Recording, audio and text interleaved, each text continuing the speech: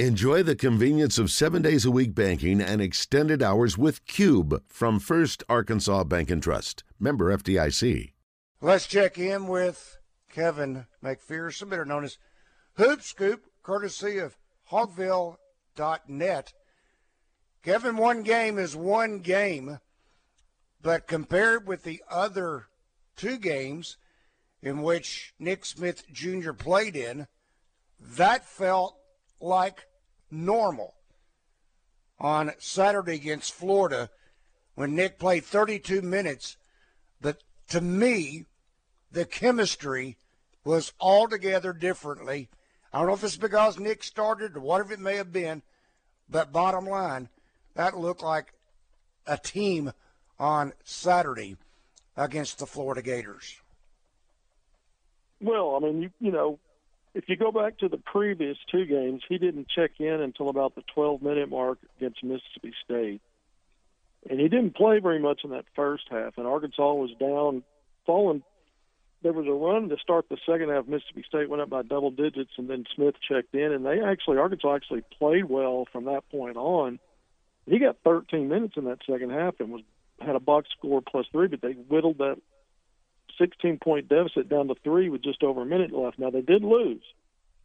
The second game on the road at A&M, he plays 4 first-half minutes and had no impact, good or bad, in that game. He didn't see the court again. So I think it was a combination of him starting and then Musselman going with him. And you know, I've been saying for a while he was coming back, and then the best thing after that would be a fast track, not necessarily the first game back, but a fast track to get him back in the regular rotation in a starting role. Now, we'll see how things play out. That was a Florida team that came in just after losing Colin Castleton in a win against Ole Miss a few days before, and that guy meant as much to that team as Jalen Williams did to Arkansas last year, just a player that does a little bit of everything at both ends. And so, you know, we need to see what happens moving forward. But for one game, Randy, I thought Arkansas's flow on offense, its pace and transition, Nick Smith scored in transition 3 times, and I thought the pace was brisker. I thought the ball moved better. I thought the driving lanes were cleaner, and I continue to see when he's on the court, he's the only Razorback that consistently creates open shots for himself and others. You know, a guy like Anthony Black creates shots for others, but not necessarily himself. It's tough for Anthony. He's got to get downhill, and there's a lot of contact. Ricky Council's also, Devo Davis, we talk about all the time.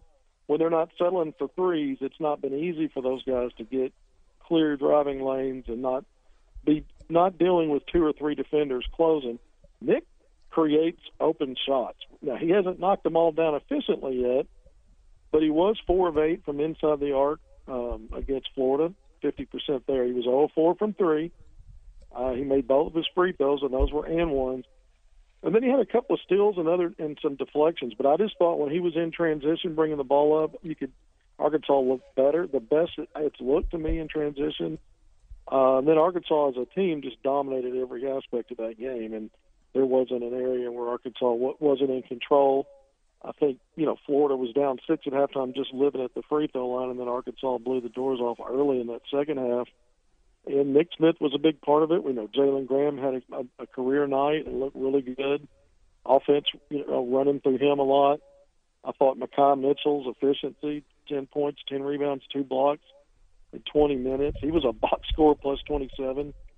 And then Ricky Council and Anthony Black both had good games. So I think we saw frontline and backcourt things open up probably better than it has all conference season, even with that game at Kentucky, because I think there was more balance in that front court and back court than we've seen in a while. And I think Nick Smith Jr. being back and what he brings to the table had a lot to do with it. Think Graham will play more than 5 minutes tonight? Only being facetious. I'm only being facetious. I said, do you think Graham will play more than 5 minutes? His history has been after he has a big game, they don't play him much the next game. So I hope this means he's permanently entrenched in getting minutes because the guy does score. Yeah, Rick, it's interesting because I brought up the Castleton factor. He averaged 3 blocks a game. Florida coming into that game was one of the top rim protecting teams in the country Yes. because of his 3 blocks. That's right. Basically double their shot blocks per game, and you take him out, his savvy, his know-how, his length, his size, and it was a slow front line when you saw Jatobo, a player that Arkansas recruited in a previous coaching staff, a few years back, but he was no match for Graham's quickness, his spin moves, and Graham does a good job using patience to back his man down and figure out how he's going to finish, turning left or right, and he'll use his pivot foot. He's an above-the-rim guy, so when he's cutting and gets a pass or gets a putback, he can dunk it. He's not a below-the-rim kind of player either. So he's – and then he rebounded. He had 7 rebounds, 2 blocks. He was better defensively.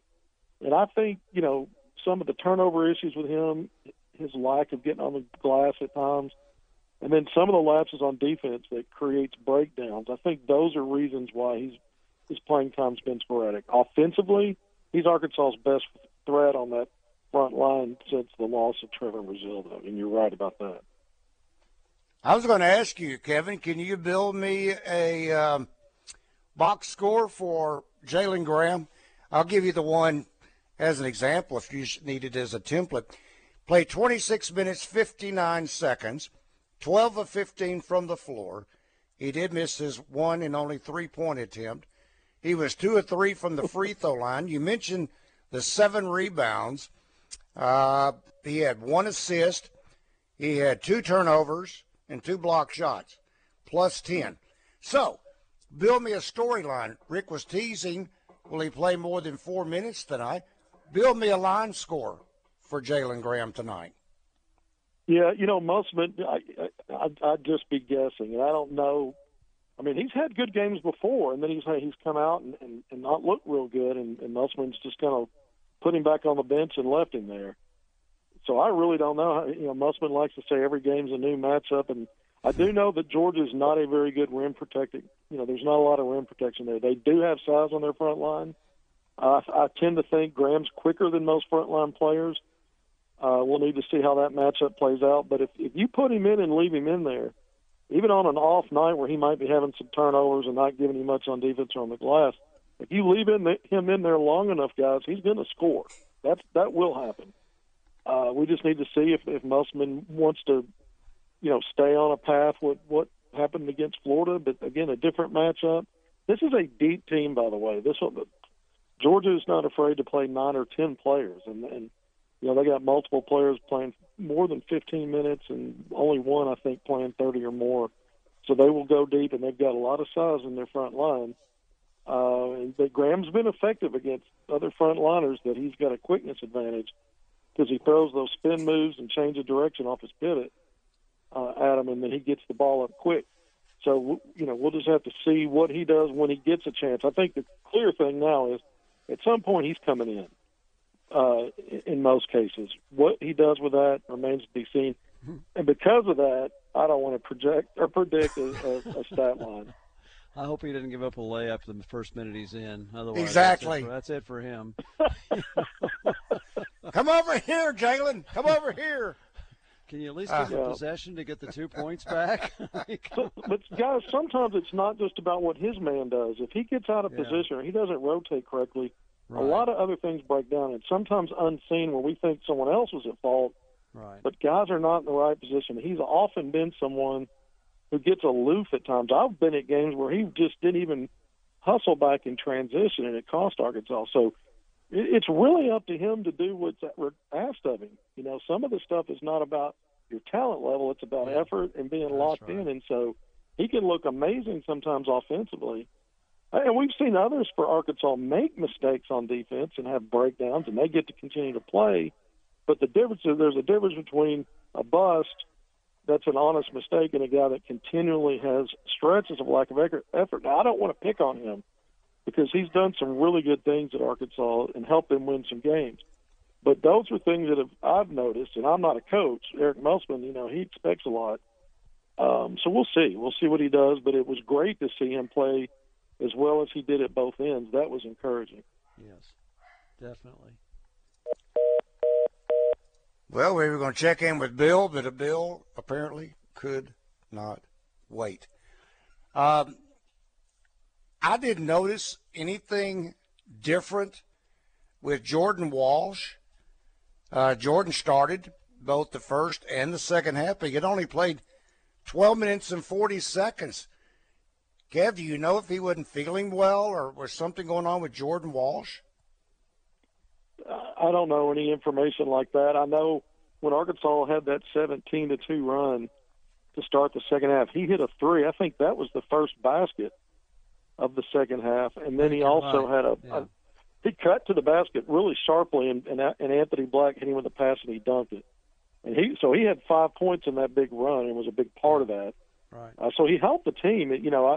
I think just my recollection was he did get beat off the bounce a few times. And I think maybe Musman wanted to, because Florida was really relying more on guards and with no Castleton, he wanted to maintain some kind of quickness advantage where going a little bit smaller at times with more backcourt players than having Walsh up there. And because Graham was so effective, he could play a lot with Mekhi Mitchell and really expose the defenses with smaller defenders in ways that Walsh wouldn't be able to do. So I think it was a combination of things there.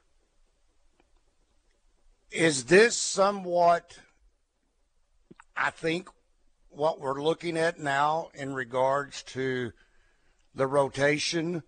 I don't think Jordan Walsh will play 12 minutes and 40 seconds each and every game going forward.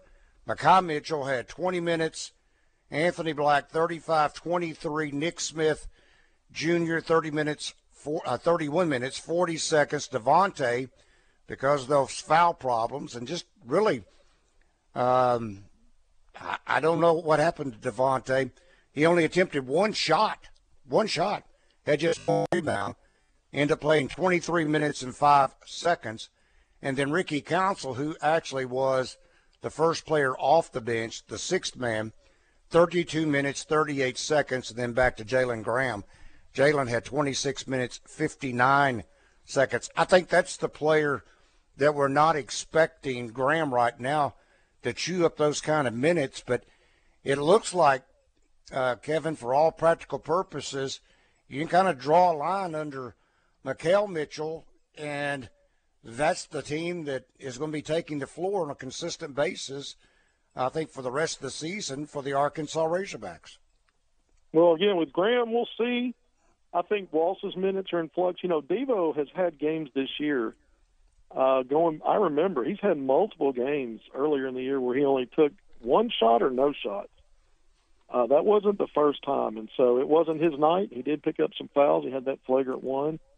Kevin, we need to take a break. We've actually got a commercial playing. Right. Hang tight. Drive Time Sports will continue. Again, joined again by Rick Schaefer. I'm Randy Rainwater. And Kevin McPherson, better known as Hoopscoop, courtesy of Hogville.net. Kev, things sure seem to be quiet on the recruiting front. What is going on with recruiting right now for Arkansas basketball? Well, it is a little bit quiet. Arkansas, of course, signed two 5-stars in the 2023 early signing period back in November, Bayfall and Layden Blocker. Now, this is an interesting development. Arkansas will have an official visitor in, national top 25 player, a 5-star for 2024, Trenton Flowers, a 6'8" guard, combo guard out of Combine Academy in North Carolina. This is interesting because Arkansas doesn't typically have official visitors in during their junior year. Even though they can take 5 official visits as juniors, players can, in addition to 5 more seniors. Arkansas typically doesn't do that. But the weekend of March 3rd through the 5th, so that's coming right up, and Arkansas hosts Kentucky on that Saturday, March 4th, in the regular season finale. But Trenton Flowers will be on an official visit to Arkansas. Now, here's the thing, and I'm told by multiple folks that this young man's considering and very may well likely reclassify to 2023, which makes a lot more sense for Arkansas hosting him on an official visit. He recently put out his top 5. That includes the Razorbacks. He's already taken visits to Louisville, Creighton and North Carolina. Arkansas being one that he's got scheduled. Alabama's another team in his top 5 that I'm told, has intentions to visit. And he may also take a visit to Kansas, I'm told. So that's 6 teams, and one more than the top 5, and that would be Kansas being the extra team, which means one of those visits, and I don't recall which one, could not have been an official visit unless he's going to wait to take one of these visits to either Alabama or Kansas once he gets into his available visits later in the summer that would be available as a senior. Now, if he's going to, but he's taken most of these visits already, including Arkansas coming up, and if he's going to reclassify, it's more likely to me that he would make some kind of an announcement in time to sign sometime during the spring and not take the rest of those visits. So I know it sounds a little confusing. I'm getting I'm getting information that's a little bit conflicting. To me, if he takes all those visits that he's maybe intending to take, that's going to take a while. But if not, and he is going to reclassify, we could hear something pretty quickly, not too long after his trip to Arkansas. So those are things to keep an eye on with Trenton Flowers, again, 6'8", combo guard out of Combine Academy in North Carolina. And just this weekend in Arkansas, we were talking about the game against Florida. Arkansas had Pro Hogs in the house, but they also had 3 recruits. Class of 2025 national number 17, Terrion Burgess from Benton, Arkansas. That was I think his 3rd visit to attend a game this season, but he was at Bud Walton Arena. And then you had a couple of players from the East Coast. You had Cam Ward, a 6'6" small forward wing, class of 2025, national number 55, a 4-star player. He's from Maryland. He was in for an unofficial visit. Told me that the staff made him feel like they'd known him for years, and I thought that was an interesting quote. He came away very impressed with how he was treated and made to feel like he'd been part of the, been made to feel like he'd been part of the Razorback family, I guess, over time, just on a quick visit. And then Arkansas also had a young man out of the Tampa, Florida area, and his name, Jesse Yoshi Nemo, another 6'6" wing. This one, class of 2024. His unofficial visit actually started on Friday, but he was also attending the game with his family. So 3 recruits in the house. Yes, it does seem quiet. Randy, I agree with you. Arkansas's recruiting was so busy last year with 6 high school players that they brought into that class, and it just seemed like it filled the calendar up with some kind of news break daily. Well, a lot's going to depend on who comes back next year. We may not know that till the end of the year on how many scholarships they have or who they say, okay, we want you back or we don't want you back. Tell us this, Kevin. How can you in February, early February, how can you reclassify? How can you get enough courses to graduate when you're already at this point in your junior year? Yeah, man, I'm getting a lot of chimes coming in here, and I can barely hear you guys. So I think if he's on course to graduate, or if it would take minimal work to do that so that he could reclassify, then he could state that as an intention and do that. It happens every year. A lot of players do it this time, maybe a little later in the spring, sometimes in the summer, in terms of when they talk about it and announce it. But it could be a situation where he's on a path to be able to do that, maybe not needing extra credits after this school year completes, or having a fast track in summer work to get it done and get on campus. That's how a lot of these play out. Interesting. Amazing that they can do that at this date. That's just amazing. Yeah, I'm not sure. So how do they do it, Kevin? I tried to follow you. Do they take like summer courses? That way they can still start school in August or whenever it may be on time? I mean, they got to make up the hours somewhere in order to graduate, do they not? Well, a lot of them, it depends on when they started getting course credits and how many of those are already applicable. a lot of high school seniors don't have a lot of work left to do. Some of them only go half a day and half a week. So it just depends on how much he's already got accomplished. That's true. And though it is February and he technically hasn't completed the school year, if he's got a lot of credits already built up and just going to complete more of them here at the end of this semester, then they can easily do the math looking at it that way to see if he needs any more work, which he might be able to get quickly in summer courses.